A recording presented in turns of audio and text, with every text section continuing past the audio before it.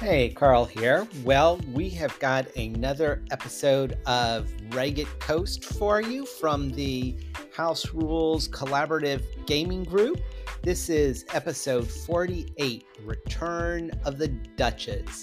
And we join Fence and Tharivol and Crenshaw and NPC little halfling thief in the Rusty Nail, and we see what happens with the remnants of the ballroom brawl that started last time between the town guard and a group of dwarven ruffians from the shore district.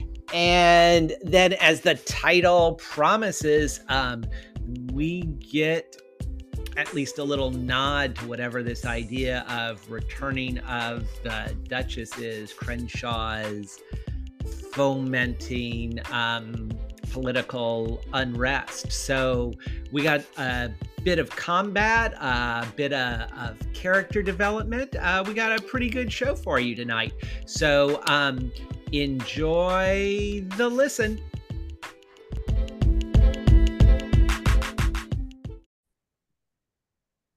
All right, welcome back to another fun evening of Ragged Coast D&D. I'm Carl. I will be DMing, and I will pop it on over to Andy for his player introduction himself and whichever character he's playing this evening. I have an inkling of who that might be. Great.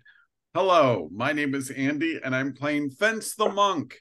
He's a 10th level wood elf monk of the male persuasion. He has handed over his spear to the local craftspeople for improvement. And he's stuck in the rafters, waiting to see what's going to happen next as a brawl happens below him. Yes, although one of the people that you've handed your spear over to is in the midst of being in the brawl and currently covered in a cloud of smoke and either pummeling a town guard or being pummeled by a town guard or being, quote, air quote, rescued from a town guard by Tharivol or something like that. I think that's your buddy Ruda. I think that's right. And I may have to jump down and use my healing hands as well. Certainly makes sense. You want to pass it on over to somebody else? Yes, and here is DJ. I am DJ. I will be playing Crenshaw Jones, who is not currently involved in the brawl in any way.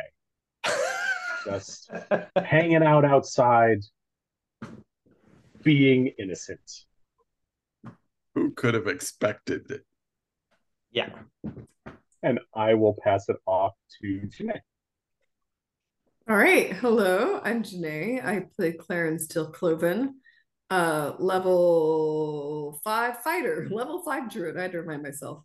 Currently quite innocently just like taking vigilant notes, having the time of her life with Field Mouse, trying to watch and learn things, really assuming her party is just like doing their best to keep a really low profile and just stay calm, which is absolutely what's happening. Clearly, we didn't just like have a bar brawl for absolutely no reason whatsoever. But she'll find out later and probably be pretty upset. But I'm also, for the sake of the bar brawl, animating Masaki, a little chaotic halfling, who is having a pretty great time in this brawl and is invisible thanks to Crenshaw and probably will do some murder. I'll pass it to Kevin. Yeah, and just for point of reference, so that everybody remembers, Claren and Field Mouse are not in the brawl. They are over by the eastern gate of the inner keep, taking a look at the temple and actually watching, Ocean's 11, watching, scanning, trying to figure out how to keep a low profile. Actually advancing the reason that they're there, mind you. Yeah. Claren and Mouse Mouse are not doing murder. They are they're studying, they're taking notes. They've got their minds on the mission, unlike some other members of our party, which is a great transition to introduce Kevin and his character.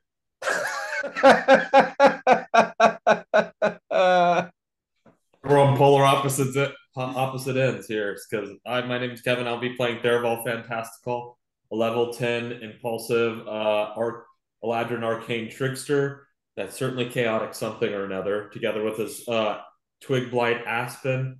I'm Kutcher. I'm looking forward to, I don't know, getting out of this brawl, maybe like it not being perceived as Tharivol's fault because we just had the wrong bar. I genuinely thought we were at the right bar, and then we went on a bar crawl, and difficulties to be named. We're gonna have a good time. I'm sorry, are you saying that the vibes caused the violence? Yes. Yeah. Okay. These dwarves, oh man, I don't know why they came into this business and started causing trouble, but yeah, they started hitting my dwarf lady friend. So I don't know what to do about that. Let me throw it back to Carl. Yeah, no, I appreciate Tharivol's gallant effort to rescue Sophia there from the midst of the town guard's vicious attack. One man's gallant efforts. Wait, town guard or soldiers? Wait, whose side are we on here? I don't know. Whose side are you on? I thought you're on Sophia's side. I am on Sophia's side, but the dwarves hit Sophia. The dwarves hit one of their own. I'm confused. It is a barroom brawl, so it is a little bit confusing. To help us sort through this confusion, Andy will read us the recap from last time, and then we will continue with the barroom brawl at the Rusty Nail, and we'll have to leave poor Claren and Mouse to their reconnaissance task and join them a little bit later. But Andy, remind us what we did last time. A recap of episode 47, Barroom Brawl at the Rusty Nail. The angry dwarven denizens of the shore district storm into the Rusty Nail. They are intent on roughing up the town guards who Tharivol has brought there. Chairs and punches are thrown. Smoke clouds are summoned. Fence and the tiefling Devon Sharp have jumped up into the rafters. To avoid the chaos, Dealmaker has obscured himself in a cloud of smoke. The remaining members of the town guard retreat towards a window in the rear of the bar. Crenshaw, Jarl, and Masaki have remained outside talking, exchanging pleasantries, and sharing their hatred of the town guard, at least those in the loyal service of the new Duchess, Scarlet Antwerp. Eventually, Tharivol has gallantly come to the aid of Sophia and Ruta in their wrestling match with guardsmen near the entrance. The bar brawl ebbs to a close with the town guards ready to flee, but Crenshaw seems to have a different plan. Dun, dun, dun. All right, well, that brings us to the top of the initiative order, which I can drop in ye old chat for you. And I think our buddy Fence is first, if I'm reading things or recalling things correctly. Might be wrong. Aha, I'm right with the 23 initiative. Always a good guess. So yeah, Andy, what would you like to do? Could Fence be reminded, who was it that he accidentally punctured with an arrow? Was that Ruta or someone else? Does anyone know? Um, I think it was Ruta who was. It was an accident. But I think that's who you hit. Absolutely. Fence wants to know where Ruta is and if he could jump down and land near her. Last time you saw Ruta, she was near the front door. She is currently obscured in a cloud of gray, somewhat thinning smoke at this time. So probably, 10 feet below you and 15, 20 feet to the south of you. Hard to tell exactly where she is, since you're looking into the smoke from up above on the beams, the rafter that you are standing on. If Fence wants to jump down and not land on anyone, and then work his way over to where he thinks Ruta is, and gently touch her shoulder and heal her for his hand of mercy points. Yeah, so you can jump down, and Andy, it doesn't look like you're yet in roll 20. So some of this may help with roll 20. But yeah, jumping down, and Fence with monk speed won't have any trouble moving over to where the smoke cloud is.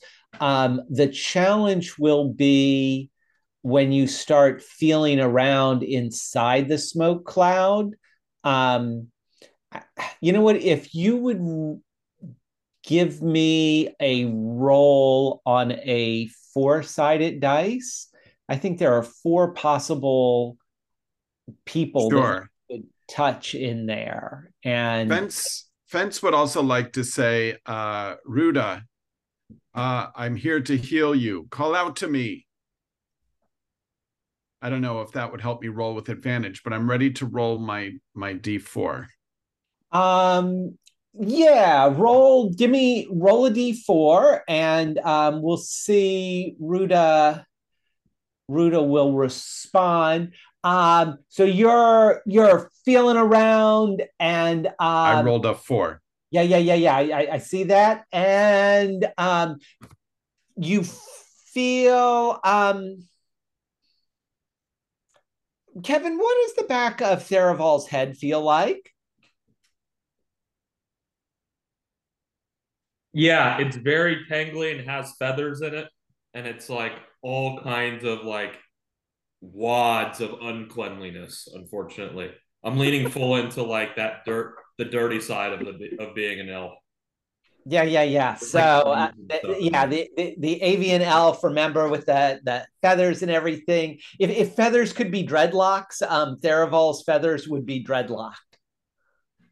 Right. That's what you feel, Andy. And you also it's like hear, you also hear sort of a little further away, Ruta go, I'm over here and I got him. And then there's a couple of smacking sounds as it sounds like she might be hitting something. You don't think you're touching her at the moment. You can roll again if you want to try to place your hands on Ruta. Okay. I'm going to try to roll again. And I think I have a better sense of where she is from that voice. This time I rolled a 1. Oh, no. Yeah, you do have a sense like you think you've touched her at this point in time. Great. Then if that's the case, I'm going to say sorry about before, Ruta, and I'm going to do a hand of healing with 1d6 plus 5 hit points upon her. And so that's 8 hit points healed. I forget what I punctured her for, but I hope that takes care of most of it. That feels good. But that feels good does not sound like Ruta's voice. I'm still over here. It's definitely a dwarf that you touched, but yeah. Okay, well, that's what happens when you're neutral good. And then So I just try to work my way further over to Ruta. And I think that's the end of my turn. Yeah. Janae, Masaki. So Masaki needs a reminder of who it is in the crowd she is out for. I can't remember which character she's eager to strike with vengeance. I think it was the guard Odom. That's I right. can't remember for sure if it was Sean or Odom, but I have a yeah. DJ is nodding. Crenshaw with his notes agrees. So Okay. DM is Yeah, as that's my accurate as a player. my memory says Odom too. Yeah. Excellent. And I know that we've got a lot of distracting factors. I can't tell where Odom is in the crowd, obviously, because it's chaos. You do, right? I don't think I've spotted Odom in the crowd yet. Did I remove the name tags on the He's Yeah. definitely the middle one though. But I don't think I know that as Masaki. well, but yeah, Masaki would know that. And Okay, in fact, I great. will let me go ahead and change that name tag because Masaki would definitely, while the rest of you, it wouldn't matter. For Masaki, she would be like, I'm after him. Great.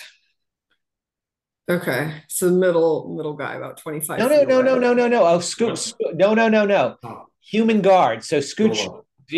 zoom your screen. Oh, this guy. No. This one. Oh, I'm looking. Yep. Remember, the guards are at the back of the building. Got it. Okay, yeah, I'm gonna beeline up there then. I'm seeing how far away that is. Oop. Seeing how quickly I can go over there. Got it. Yeah, so yeah, I'm gonna race over there and get out of this now that I've got permission to act. So I'm gonna run over that way. Okay, yeah. So that's 40 feet, and her move would be 30 normal. So I know you're invisible, but you can move 30 feet. You'll be about 10 feet away from them. Okay. You want to move, and then you can go another 5 feet. Yeah, can I dash to get a little Well, further? yeah, that could be the other option, and then you could get all the way up next to them. Yeah, I'd like to do that. But then, yeah, you can't do That's anything. my whole action. Yeah. Okay, yeah, absolutely. You are Great. up there. That brings us to the town guards. And DJ, remind me, Crenshaw had done something last time to keep them here-ish. So as DM, I know I want them to go out that window. And remind me the details. Like, you had done something to draw their interest back in. I just don't know if it's enough to keep them in. Oh, what? I remember that. Oh, it was something. I think it was whispers or something. Yes, Them throwing a voice. I sent a message to one of them, about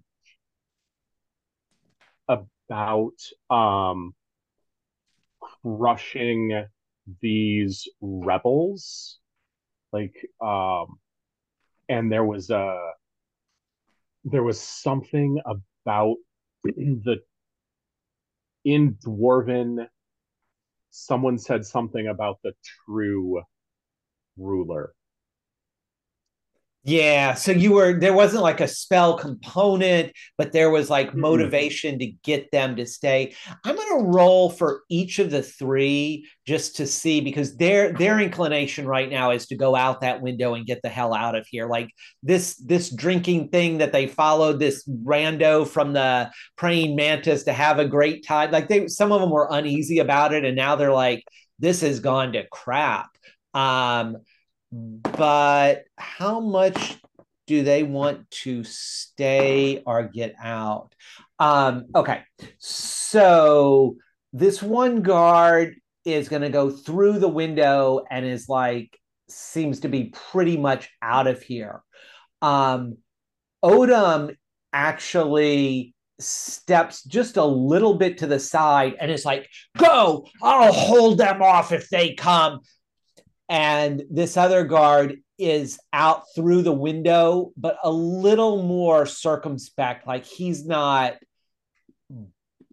bursting out of here. Those of Masaki, since you're close, he climbs through the window, but is sort of there covering Odom, maybe using the window like as cover and just keeping an eye on what's going on in here. And Odom is still like acting as the final guard. And Janae, if Masaki wants to do anything, I wouldn't. Odom is not like disengaging, so I wouldn't evoke an opportunity attack. This other guard, though, who's just climbed through the window, he had been right next to you and is moving away from you. So if you wanted to attack, I would say you could do an opportunity attack on him, but I wouldn't let you do one on Odom because he's just shifted a little bit. Yeah, I've got my eye on the prize here. I'm not sure I want to tip them off to anything quite yet. Yeah, fair enough. That brings us down to, well, there's a couple of other town guards. Actually, no, they're mostly whimpering and things. That actually brings us to Tharivol and Aspen. Okay. So as I recall, I was swinging Aspen around like a stick to see in the fog because he has blind sight. Oh, yeah. You were using him as the club that could see. But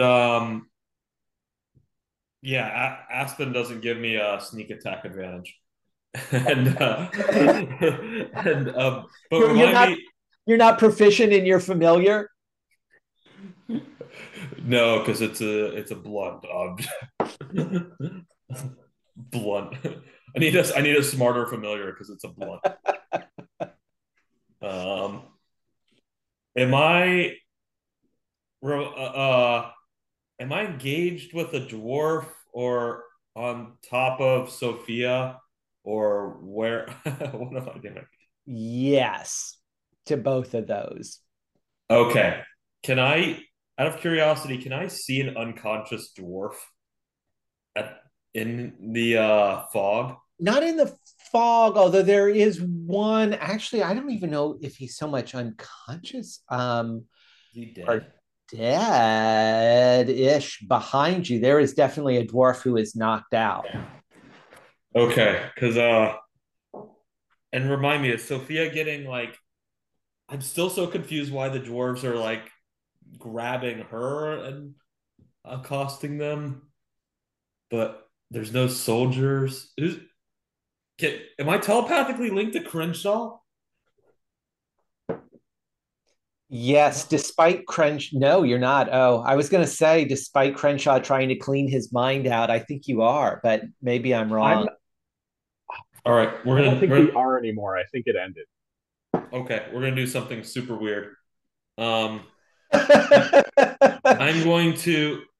Can I see that dead dwarf? Yeah, he's out of the fog. You're in the fog. Yeah, you know where he is, where he fell. Okay, I would love to.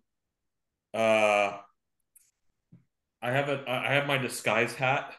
I'd love to at will disguise myself as that dead dwarf and cast invisibility on the dead dwarf to take its spot. Wow. Okay. Because if you can't beat him, join him. Gotcha. Yeah. He's invisible. You are on top of Sophia, but no longer in Tharivol form. I'm not even a gutter dwarf form. Yeah. Okay. Gotcha. Yeah, and I'm gonna jump off Sophia. I don't know if I see any other dwarves, but I'm hoping to just like chat with them and just be like, whoa, we got him. Oh, Okay. Yeah. You can't really see very well. Yeah. It's going to be breaking up here. That brings us to Crenshaw. Hey, Crenshaw is going to say to Jarl, I can't see anything through this.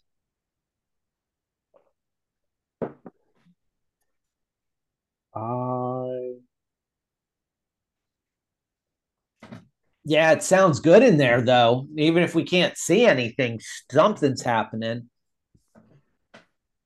I can see exactly what I need to see, but I can't see anything good. And Crenshaw is going to spend a sorcery point, and Crenshaw is going to cast right outside this window. Uh-huh. He is going to cast Everard's Black Tentacles. Ooh. Outside that window. Because we need some more chaos. Let's do it. And so that should be within my range. Yeah, absolutely. All the way through the rusty nail to the back window. Yep. And I don't want it to hit where I think Masaki probably is, but I want it to catch these two guards. Okay. Yeah, so especially if you're casting it outside the building, it'll get the guard that you've seen go through the window who's sort of hiding behind it, probably Odom, and you don't know exactly where Masaki is, but if she's a little bit further away than Odom, you're keeping it, I would imagine, within 5 feet of the, it's coming in through the window and getting the guards who are fleeing. Gotcha. Yep. And they need to make dex saves. All right. Give me the DC. The DC is 16. They both fail. Okay, they take 3d6 points of damage. All right. Tell me the amount. And they are restrained. Ooh, yeah. And then they'll take 3d6 on the beginning of their next turn, and they can make another save or do a strength or dexterity to try and free themselves. Okay, after they take the next damage. Got it. Do they take 3d6 this round, or no? They're tangled. Okay. They do. Give me the damage on. Right. Let's roll that.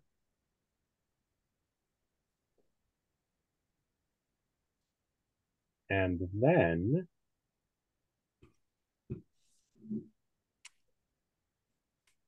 that is just 9 points of damage.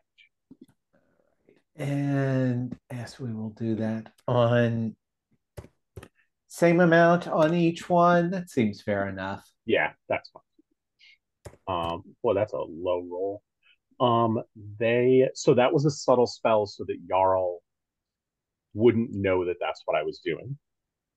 Okay. And these are black tentacles that are like reaching around, grabbing them. You want to describe it a little bit, particularly for Masaki who's over there. So it's dark outside.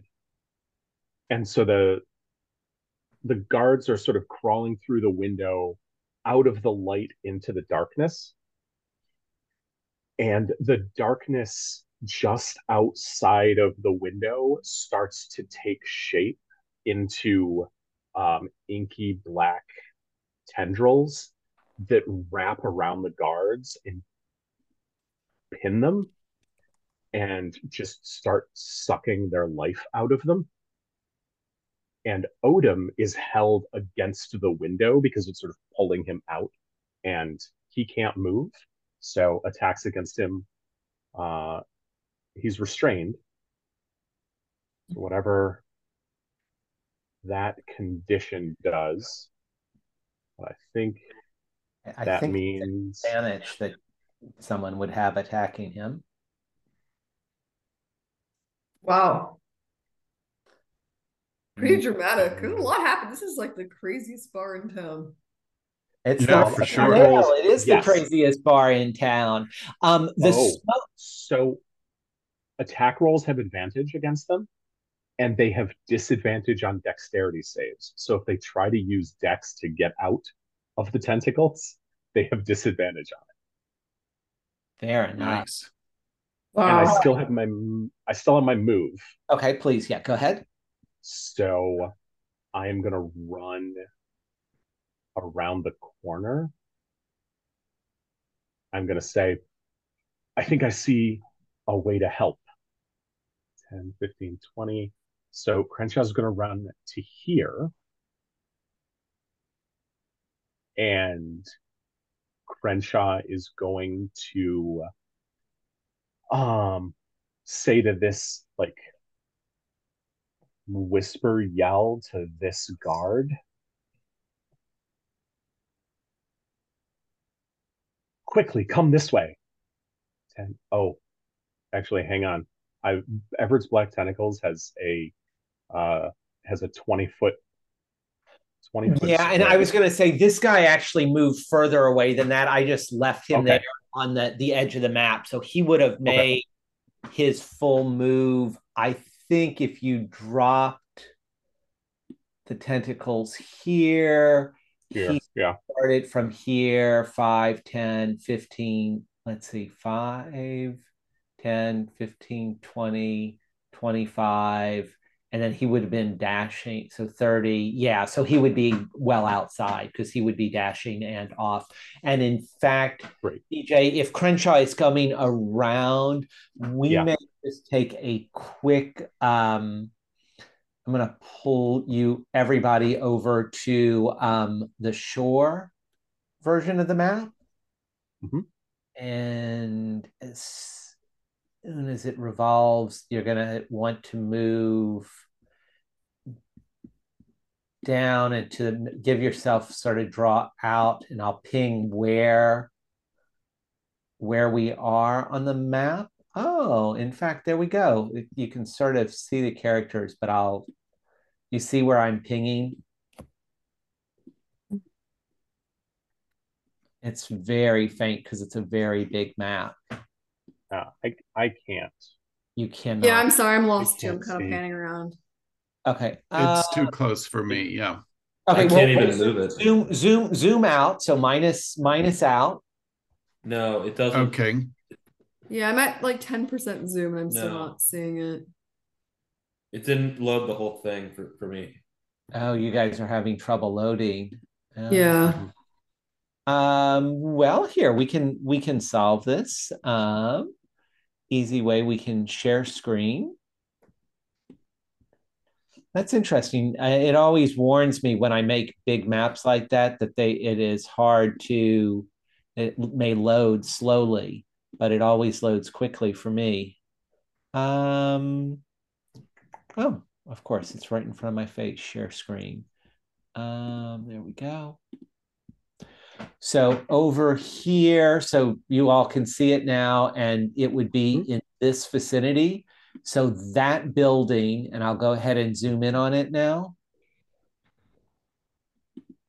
That building there is the rusty nail. And in fact, the guard would have come out the window over here and would probably have moved to about there. In fact, let me go.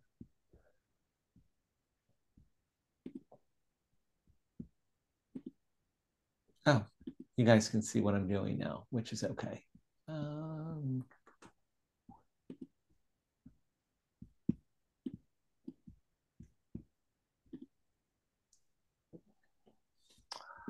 on, these two.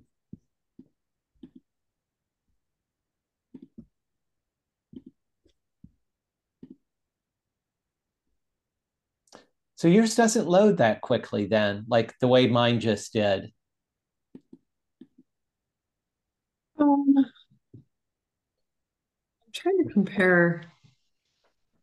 It does. It's just I'm like looking in this parallel spot. Oh, I see it now. It's just so big. It's just hard to find. Yeah, it is sort of. Oh, and the tough thing is I'm trying to give you a sense of the town. But DJ, and you would have been. We go over here. Crenshaw would have come out he got vault. Would have come out the main door and would be like right there. Yep. There at the moment. So, and then of course, this is further distance. I may have even gotten the distances right. Let's see. Yeah, I do. So you'd be about 300 feet away from him at the moment. 300 feet. That is too far for telepathy. Okay. That's too bad. Okay. That's too bad. I was going to make things much, much worse. Yeah, and you can, I mean, it's night, it's dark out, but you can definitely see this human town guard heading out, and he's moved from the building over this direction and is heading like down this way, is the way that he's heading to the southwest down the street. Okay. So even if you can't work all the havoc that you're wanting to work, you do have line of sight on him. I'm going to hit stop share, and you all can go back to your own versions of Roll20 now. And that should bring us to, the dwarven townfolk and dwarven thugs. You'll also know that I had the smoke lesson there, which I think is about right. I think it was a cantrip spell and certainly would be wearing off at this point in time. And the dwarven, both the dwarves who are in the bar and the dwarves who have stormed in the bar are all sort of dusting themselves off. There is no Tharivol here. There also is no dead dwarf body, but there is a number of townsfolk who are, or not townsfolk, town guards who are knocked out on the ground or maybe bleeding out. There's one who's trapped under a table, and there are a couple of dwarves that are shouting up at Devon Sharp, the tiefling who had come in with you. She sort of trapped up there on the beam. The other thing that I would note is that this cloud of smoke has moved over this way and appears to be like drifting out of the window. And the dwarves are all sort of like dusting themselves off. Yeah, we showed them. Yeah, stupid town guard. There's one of the dwarves is like heading over this way a little bit more slowly and cautiously, like looking at Odom, who is trapped up against the wall, like, hey, gonna get you. So we can stay in initiative order if you all would like. I sort of feel like that makes sense, but it does seem like combat has lulled a little bit, but I don't want us to go out of initiative order yet. I think Masaki probably has, I think there's probably at least another round of violence that's happening here. That brings us to Fence. Fence is still trying to find Ruta, and I'm wondering if he can find her now, either through process of elimination or because the smoke has cleared. Yeah, so the smoke has faded. There is, Ruta is sort of being held by one of the dwarves, although he's now sort of stepping back from her. He's like, oh, sorry, monsieur, let me get that off you. And he tosses the table like over to the side. And Ruta's like, damn, why'd you do that? And she is right in front of you. You could definitely cure her if you would like to at the moment. Great. So that's what I do. I reach out and for one of my actions, use a hand of healing and that would do a d6 plus 5 for 6 points of healing damage. Okay. So and I said, Ruta, that should make you feel better. As a doctor, do I have a sense of a general sense of how many hit points she's down by now that I've healed her 6? Yes, she is -5 at the moment. So a little banged up, but doing better. Yeah. So, and she seems thankful for the healing that Fence has just given her. Excellent. And then is Tharivol up to full hit points? I don't remember. You don't see Tharivol. You see That's a gutter dwarf sitting on top of Sophia. Okay. So none of the rest Get down. none of the rest of my people do I see in this particular place. No, I mean, you sort of ish came in with Devin, but not really. Yeah, no other party members are inside at the moment. Is Devin, are they throwing things at her? Is Devin a female? I don't want to misgender her. Yeah, so she is she is a tiefling. She was the tiefling barmaid at the Praying Mantis, who came with Tharivol and the town guards over here.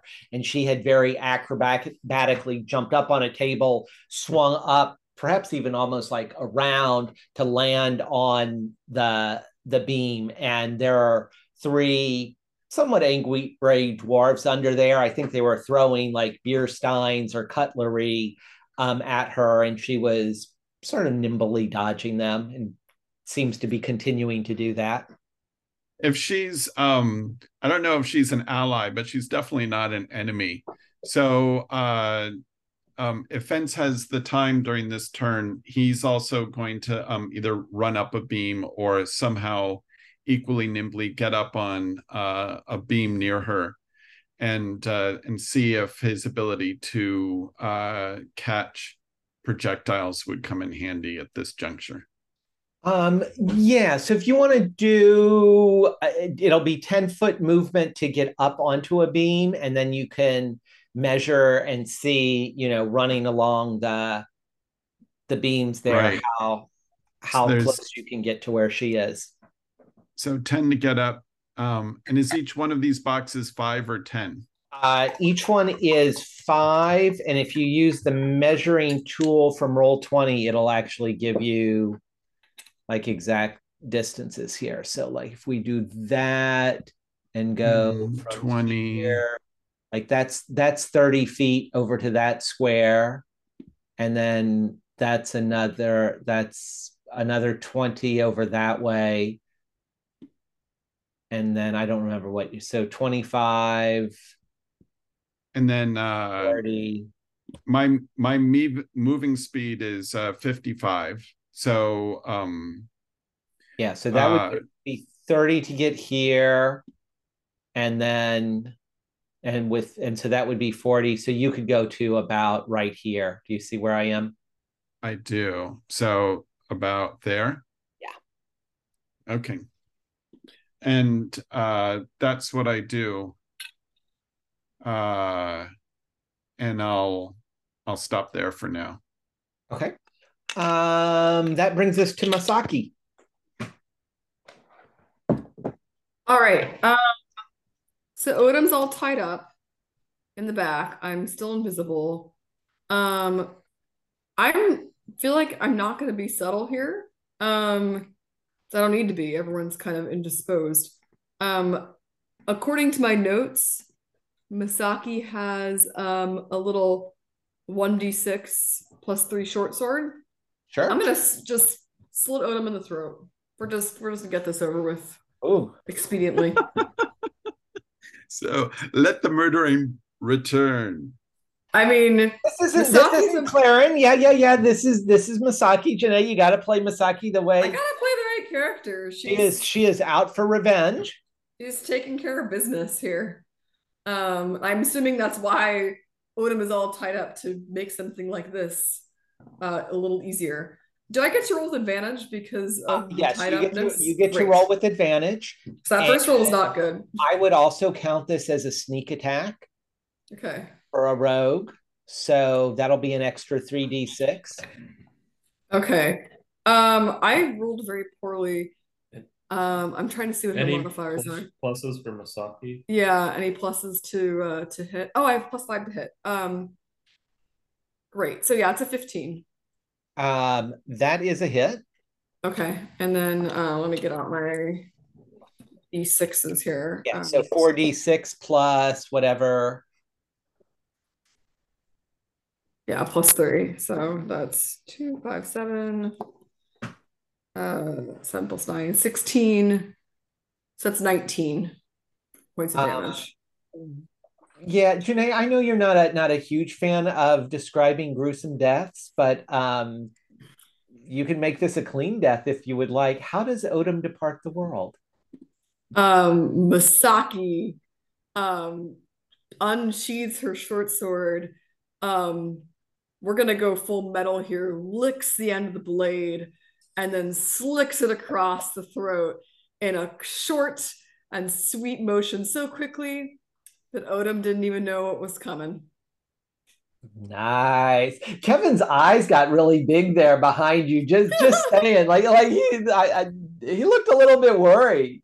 You know, I had to go, if we're gonna do Masaki going for revenge and she's got a chaos agent, she got to go full metal about it. It definitely felt Kill Bill style. Well, that's kind of the energy we're channeling right now. Yeah. Sadly, she's invisible. Sadly, so it was really her own private theater that happened there. Well, not anymore. I mean, you attack, or is this greater? No, it's greater. Yeah, you went all out. Okay. To her, yeah. The guard behind Masaki, his eyes did what Kevin's did there. Get really big as this invisible short sword slashes across Odom's face, letting his lifeblood drip into his collar, and he is gone. Meanwhile, the cloud of smoke makes its way out of the building entirely. And whoever is in the cloud of smoke has also made their way out of the building entirely. That's Dealmaker. That's Dealmaker. He's gone. Now we're down to the town guard. So this guy gets to do a strength check to... First, that guy has to take 3d6 more points of damage. Go ahead, give me the roll. And have another 15. 15. That's a much better roll. Yeah, that is enough to strangle the life out of him. Masaki, after slitting Odom's throat, you're turning your attention on the guard, and he's like pulling, trying to get out of there. And as he does, the darkness just sort of closes in. Actually, DJ, I know you enjoy gruesome deaths. How does the darkness strangle the life out of him? He's trying to pull his way free, and the tentacles pull in different directions and just quarter him. Ooh. So all of his limbs... Crenshaw is deeply disturbed by this. He does not like this. That is not how Crenshaw would kill someone. When you make a deal with the aboleth and your patron is like the deep sea darkness, sometimes the tentacles just go beyond what you intended them to do. Tentacled. Yeah. Nothing to see here. I think we're out of initiative order. Oh, you know what? Devin actually swings acrobatically off the bar, busts through the window, and is escaping into the night on her own. Now we're out of combat. What would you all like to do? And DJ, I haven't forgotten you on the other map. If you want to continue to try to pursue the town guard who is leaving, you're welcome to do that. But folks, we are definitely out of combat, so you can go whatever order you want to do. We can have conversations here with the dwarves, but the rusty nail has been liberated from Scarlet Antwerp's town guard. I am, I'll just say as Masaki final action before she kind of exits the scene here. I would like for her to like take something from Odin's person, like he's got like an amulet on his wrist or keys to the town. Ideally both. Like I'd like her to sort of loot his person, both for trophies, but also for intel. Assuming she will probably assist our party for this. And because she's a thief. She's a rogue. That's the sort of thing a rogue does. Yeah. Indeed. Yeah. So he has an amulet on, like it's a red bead, and in fact, Masaki is taking this back because I cannot remember if it was cousin or sister that she said. Cousin. She yanks that off of him because that is hers or her cousin's. She also takes his keys, valuable. Don't forget that she's got them.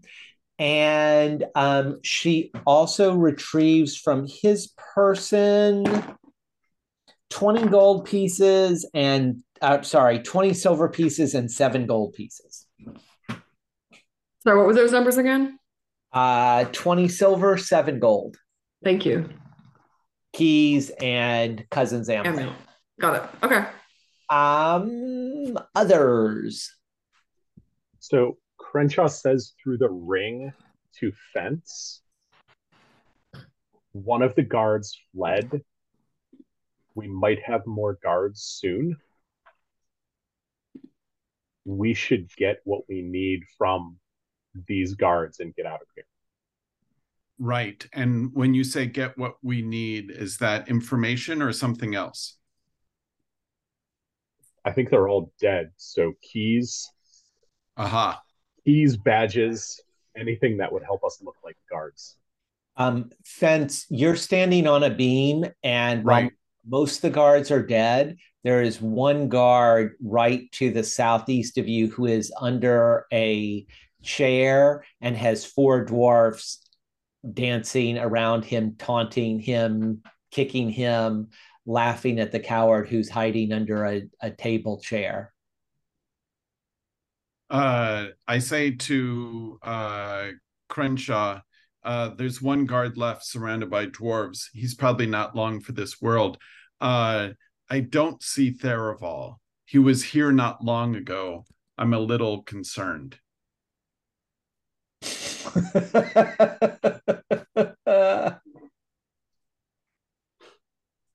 If we don't see Tharivol, then he's probably getting into trouble. Yes. And that's a good start. I want to get into trouble next. Haven't you done enough already? Well, okay. Okay. I'm sorry. I can't wait to get into trouble. Is Crenshaw suggesting that Fence grab some stinking badges from the guards? If we can. Great. I'd like to look around to see if there are any guards that are not being attended to, dead guards that are not being attended to by dwarves, and if I could jump down and grab a few badges. I don't know if this would require a stealth or sleight of hand check, but these are both things that that Fence has been itching to do for many a season, but hasn't had a chance yet.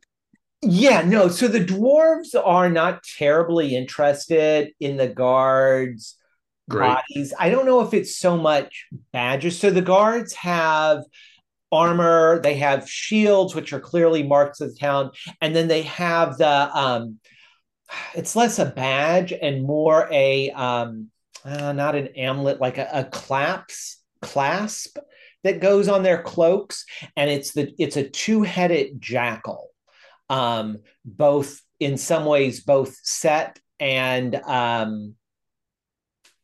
goodness, why am I forgetting the Anubis? Anubis? Yeah, it's like Anubis and Set have been turned into a two-headed, so it's a silver pin and looks one direction, another. One is clearly Set, and the other is clearly Anubis. Who told me 45 years ago that my Waldorf education would never come in handy? Boom, Anubis, just like that. Pow, I got it. Anyway, yeah, so Fence jumps down to collect some Anubis and Set clasps from the dead guards. Excellent. Yeah, so I would say think that 5 or 6 should do us. Yeah, there are only 3 guards who are dead, and you can take those three Great. clasps. And if you want, I guess the question would be, do you want to take like their red cloaks and their shields? Do you want to take their outfits as well, or do you want to just take the clasp? I myself don't have a bag of holding, so I could probably grab some clasps and cloaks, but the shields might be too bulky for Fence to collect. If only Tharivol were nearby and could help. Oh well. So he grabs 3 clasps and 3 cloaks. Okay, yeah. And the dwarves are sort of moving around. They're dispersing. They still have the one guard trapped. They're not killing him, but they're giving him definitely a hard time. And he may not be too long for this world. It doesn't seem that the dwarves have decided whether a beating will be sufficient or whether they need to get rid of all remaining evidence. That they appear pretty pissed, but not like cruelly bloodthirsty. So there's this weird sort of moment, I think, that's going around the bar. So after if I may, after Fence grabs his clasps and cloaks, he says to a few dwarves, there are more guards on the way. Today or now might be a good time to make your escape. And then Fence walks out the front door towards the direction that he believes that Crenshaw is. Excellent, fair enough. The dwarves, in some ways, they hear you. They're like, "Oh, we gotta go." The one guard that's left, they're like, "Hey, don't you want this?" And they throw you his clasp and his cloak. So add another clasp and cloak to Fence, and they're like, "Let's tie him up and throw him in the river." And they're like, "Yeah!" And so they're heading out. Maybe let's let him try to swim with only his feet. Yeah. And so most dwarves are leaving. The proprietor looks pretty nervous at this point, like he's going to shut the place down before any more town guards arrive. Well, in that case, Crenshaw doesn't finish with his plan. He is going to let Fence do the clearing up and come over here, and if he hasn't disappeared already, suggest the same to Jarl, that now is a good time to be scarce. I think that makes a lot of sense. you've given me a number of things to think about this evening. You're new to town, aren't you? Just passing through. Hmm. Well, if you're ever looking for business deals or contacts around here, I like how this thing played out. I don't even know where your friend who brought us all over here has gone, but you all certainly seem to have a way with the crowd. It could come in handy for someone like me or deal maker. I would be curious to know how that would come in handy for you. Maybe you can tell me over a drink sometime in the next couple of days why that might be a useful skill. You know, if you were to meet me at the Praying Mantis in 3 days' time, say for lunch, we could talk why flash mobs are useful. I I will look forward to it. Sounds perfect. He takes a inhales on his pipe and leisurely strolls away. And Crenshaw Crenshaw will open the door to the inn as he strolls away and say, "I'm sorry I'm late. Oh my God, what happened?" Um, so by this point in time, Sophia and Ruda are in with the other dwarves. They were fighting. They're all now singing, and they're like, "You missed it! They're going to throw the drunken town guard in the river. You can go watch them. We're heading back home. This was a great evening." Sophia's like, where your boy stood me up? We thought you were so great, and like he was here, and then the real fun started, and he's gone. I'm heartbroken. And Ruda's like, there, cousin. There's a lot going on here, but importantly, as a dwarf, I'm also like celebrating, like, yeah. And what I'd like to do is with this corpse here of one of the soldiers, I'd like to put on his outfit and loot the corpse and like dress up as him. So like in a mocking way to like satirize like our victor or like Victoria. So you're an elf disguised as a dwarf who is cosplaying as a town guard. Mockingly, yeah. Mockingly, yeah. I wonder how many people of different sorts will soon be angry with you when they encounter you.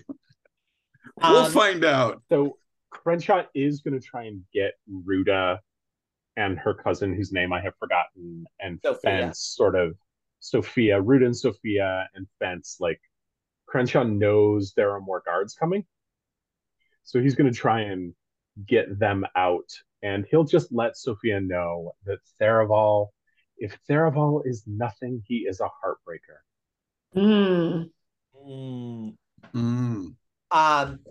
So I'm imagining right now, and I think we should probably cut to Claren and Mousefield Mouse.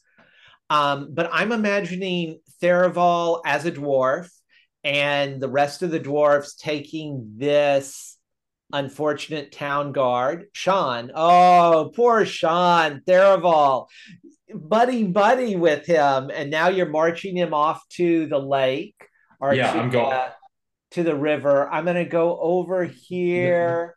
Go ahead. Tell me what you're. I don't want to go all the way over, but I'd like to find a corner and start pissing like on it, like away from other people, but to like go ahead. And then when no one's around, I want to drop the disguise and hide the soldier loot.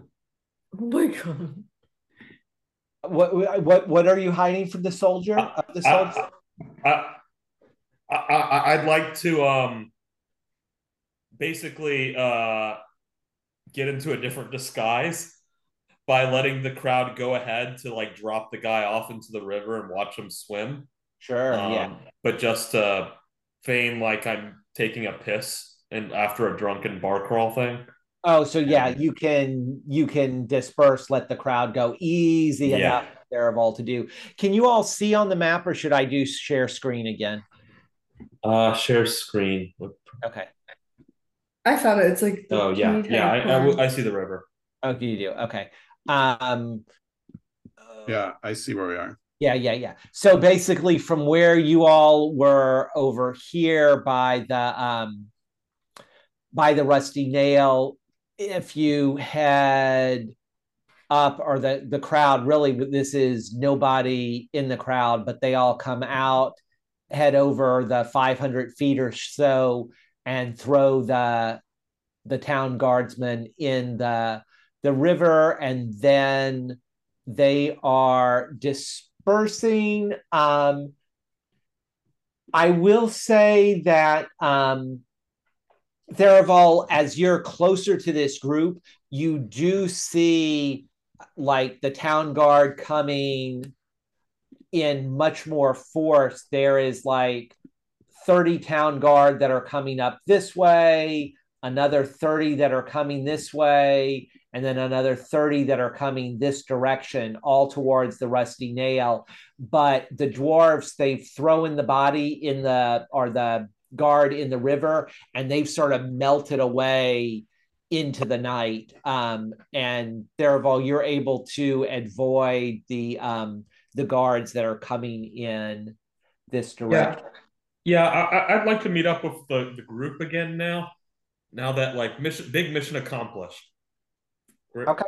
And where I guess I forgot to pay for all the beers I bought. So I noted this.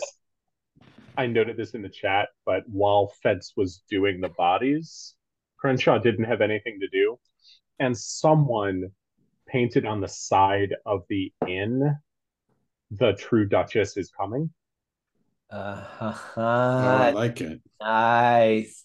All right. So the true Duchess, to return to the true Duchess, let's take a look at where Clarence. Having an incredibly boring evening comparatively. The true Duchess has taken notes.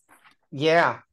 So where we left off there, I think, is I think was around 10:45 p.m.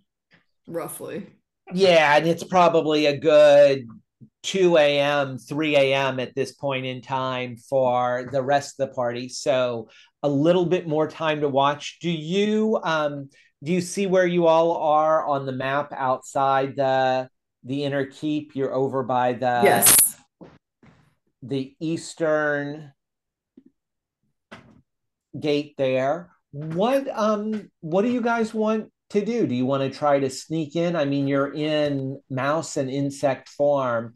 Is there any reconnaissance you want to do inside? You had been mostly sitting and observing the comings and goings.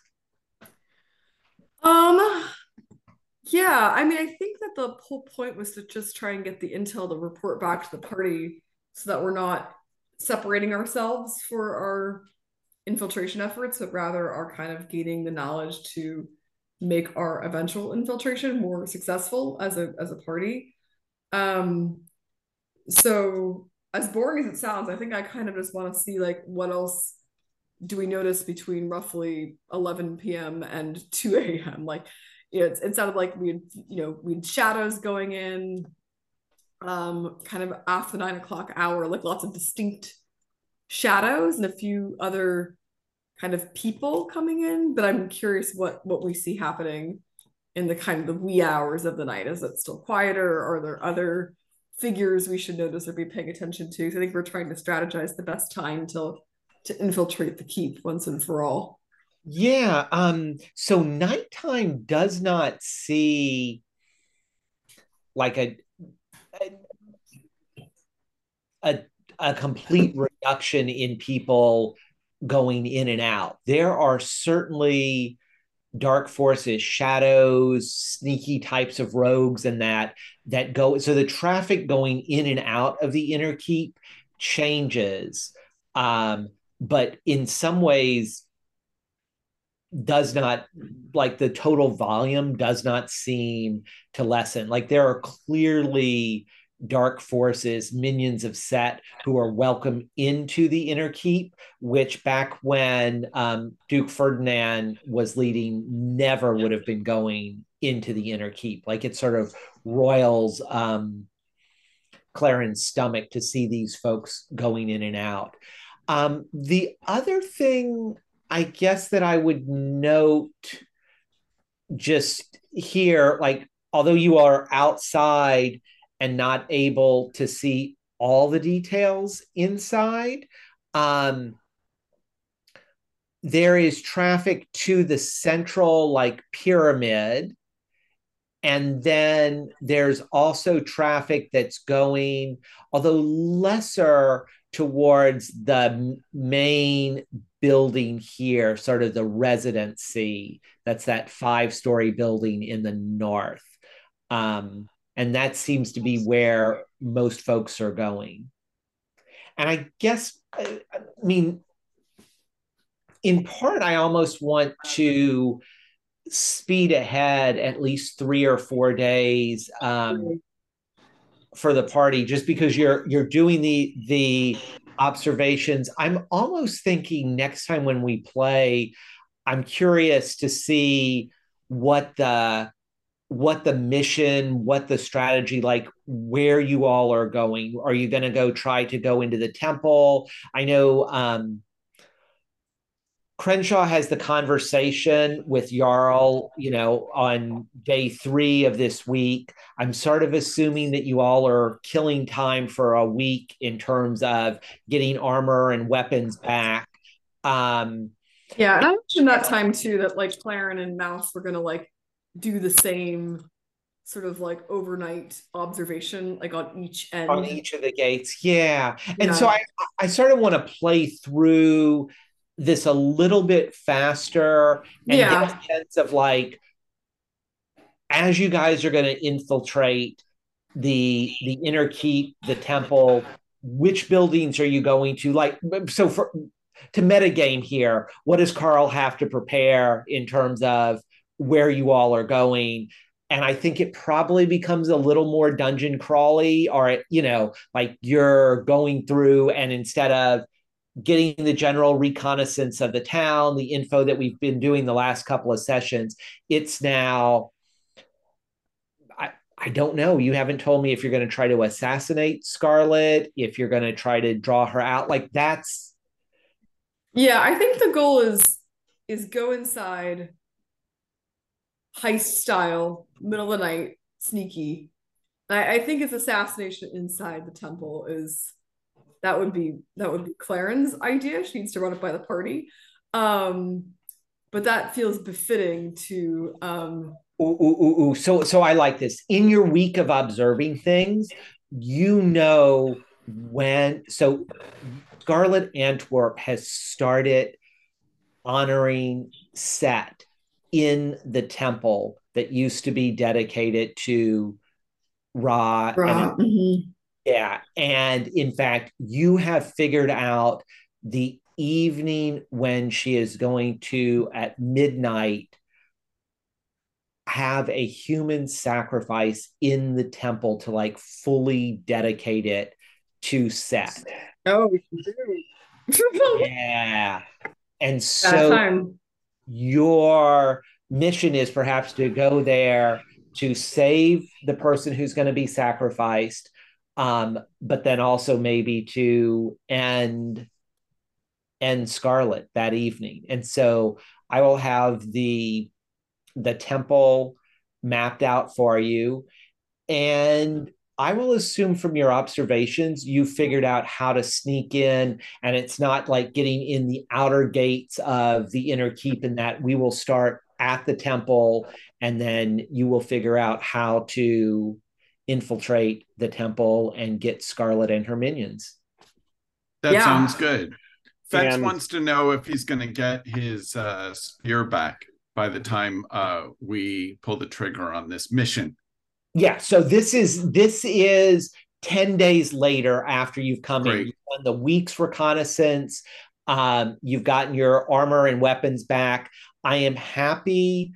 I guess DJ and Janae, if you want to tell me how or why Masaki is coming along, I'm happy to add that halfling to your group as someone who would be accompanying you. And I don't know if you want to try to recruit any other NPCs. So I think there's some other NPCs that in the week's time you could have accompany you, but I need storylines in terms of who you've drawn in. We don't have to like fully play that out, but I need you to tell me like who's the group that is coming in that's being the Ocean's 11, well, the assassinating version of Ocean's 11 that you're about to start the mission with. So let me tell you what in Crenshaw's head they're trying to set up. The goal is, after having a couple of guards get killed, to encourage a crackdown, because as we're all learning about how insurgencies work this week, encouraging a government to crack down increases resistance and recruitment for the insurgency. And that's Crenshaw's goal. As a smaller insurgent force, Crenshaw wants to build over the next 10 days this sense that there is about to be a riot. And possibly with Masaki and Jarl, if that feels like a good idea, to make one happen. Between the dwarves, the signs that they've been leaving on buildings, like just really have that night of the sacrifice either plan, especially if we know that's going to happen, to get other god worshippers to just make a mess that night so that we can work to save the temple. Good idea too, because it potentially spreads. We're seeing lots of guards around the different parts of the keep, so to get them distributed into the city and away from the temple also seems like a sound plan. Yep, exactly. I would say a third element of this plan is that if there are still Ra-fearing clerics and other people who would be upset about the defilement of the temple with the human sacrifice, that we should see to the extent to which we can spread that word of that outrage coming to this formerly holy site, and to see the extent to which that faction as well could be activated to cause some trouble, lead some protests, etc. Yeah. Are you all then going to have Jarl and his group like cause a disturbance in any particular area of the town or at any particular gate around the inner keep? I guess, and there are two questions that I'm asking about here. One is a question. So I've got Masaki and Mousefield Mouse as the two NPCs accompanying you, and I'm not hearing cases for any others. So those two would be the two NPCs who are going inside with you. And then this other question I'm asking is, like, are you trying to have them go to Soma, or are you trying to have like the Eastern Gate or the Western Gate attacked or threatened, or one of the walls threatened, to draw guards away, and you all are going to sneak in another direction? But my vote is the Eastern side to stop the weapons from getting delivered. That's smart. Yes. To the blacksmiths, because that's their hold on power. Nice. Okay, so you're going to have Jarl cause his flash mob to appear at the eastern gate, and when Root is blacksmithing, right? yeah, when in like the 8 p.m. to midnight, like when is that flash mob appearing? Because the sacrifice is going to be at midnight, you know. Naturally. Do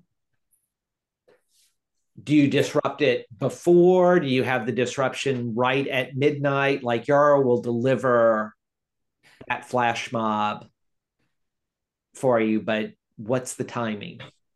I think the mob should be timed to get us in. Yes. And then to And- occupy the guards. Right. So 9-10 o'clock. Yeah. AM or PM? Good. PM. Why PM? PM? Because if the sacrifice is at midnight, that will let us get in there and it will keep the guards busy enough quickly enough. Do you let me ask you this, based on what the intel that Clarence gathered, what's the deal with the shadows? Do you think they're probably powerful at night, or not, or the day would be to our advantage, or is it the timing? Yeah, so shadows are would be more powerful at night as creatures that have been, coming. Certainly, they're not even present during the day. The sacrifice is scheduled at midnight, however. So if you want to try to intervene during the day, the intelligence on exactly where Scarlet is not as she will be in the inner sanctum, and Claren knows the temple well enough to be like, oh, this is where it's going to be. I guess the question for me would be, yeah, so that's all clear for midnight, although it is more risky with you guys going then. You could try during the day, but you don't know her location. The question would be like 9 or 10 p.m. Like, I don't even know that I want to just fudge it like 9-ish or 10-ish. I want to know, do you have 3 hours or do you have 2 hours to get to where you're going? And then some of that is not just to get there, but like you're breaking in at it may be stealthy, but it may also involve violence. Like you want to, at least what I'm hearing is you want to pop up and surprise Scarlet, and she has no idea that you're in the temple. So you see how it matters. Like, is it an hour? Like, is it 2 hours or 3 hours or 1 hour where the riot is going on, or when the riot has happened? That actually matters in terms of what I'm creating. I think I agree with the 9 p.m. start to the riot. This is a big temple. We have to cover some significant ground. We don't know what traps have been laid along the way. There were shadows that we saw entering in to the keep around 9 p.m. It's very possible we'll still see those kind of shadowy figures. We're just not going to be without obstacles, I think, to get to her, even if we are being sneaky. I think that's right. A couple other factors that might come into play. One is that we have Claren's sun sword, and I forget what sort of limited use powers it has, but I think that dispersing shadows in more ways than one, could be one of those powers. And so we should be reminded like what those powers are and be ready to use them. Yeah, it only has 3 charges for the major powers, like right. It's some more powers, and then otherwise anyway, that's the main limitation to it.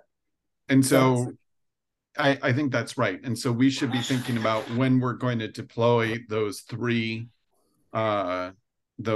charges. Secondly, we have Fence's spear has, I forget now if it's 2 or 3 charges of lightning bolts, and so those can be used. 3 and we might want to think about some sort of Nova Blast when it comes to Scarlet, because let's remember, that she and her immediate minions gave us lots of trouble last time. It was somewhat different circumstances. Thirdly, and you all know better than I do what your own limited use abilities are, but Fence also has that potion of Frost Giant Strength, and he can use that to knock down doors or take town guards or henchmen and throw them out windows, run them up walls, and drop them from great heights, or just throw them the way that a frost giant might throw a boulder. He could throw a town guard or some other head henchman over a wall, over a building, etc., etc. So we should be thinking about when, make sure that we use these limited use powers, and then 2, when to use them. And likewise, I'm sure Crenshaw is thinking about his most powerful spells and when they would be used. Yeah, and excellent. And I would just say it will take, I suspect it will take a number of sessions for us to get to Scarlet. This is sort of the equivalent of perhaps starting the Under the Crypt of the Sun Lord. Like, you'll be there now at the temple, but it's going to take some exploring. Claren will know her way around, but like where guards are or what things are going to have shifted in the last 5 years. And Claren also was not like, the temple wasn't her main place. Like, she lived here, but went to like services and ceremonies at the temple, but it's not like every nook and cranny, every secret passage she knows. She wasn't an acolyte or anything like that. Right. Yeah. And I was envisioning like another Temple of the Sun Lord as well, but this is much higher stakes if we commit ourselves to like a 9 p.m. launch for the insurrection, because the challenge with the Sun Lord was that we couldn't really long rest. This is like, you can't short rest, or you have 1 short rest before a boss, because it with 3 hours and a short rest is 1 hour. We have like initial fights getting into the door, short rest maybe, and then 1 or 2 more battles. That's we can't make mistakes on that, or we need to make sure we get some good rolls there. Right. Well, and that's absolutely crucial. Your point that, this is partially why I was asking the 9 or 10 p.m. because a 10 p.m. would be 2 hours, which there's no short rest. Means that, right. Earlier is better. I absolutely. That makes a lot of sense. Yeah, we can stage it. It's quiet around the temple between 6 and 8 p.m. and there's still the same number of guards even when it quiets down. So we could have it start earlier, when they don't expect it, during the quiet hours of dinner time. Yeah.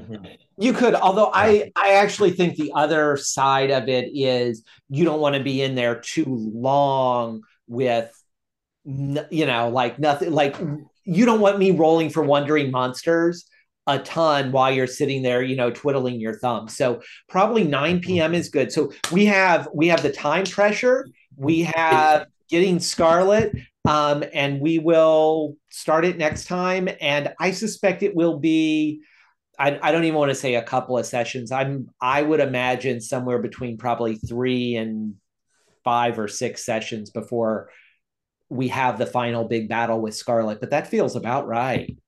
Yeah, makes sense. Exciting. All right, exciting. Where the new Duchess is coming back. This is a great way to end it. Thank you all for playing. Yay. Thank you, Carl. Thanks, Carl. Thanks,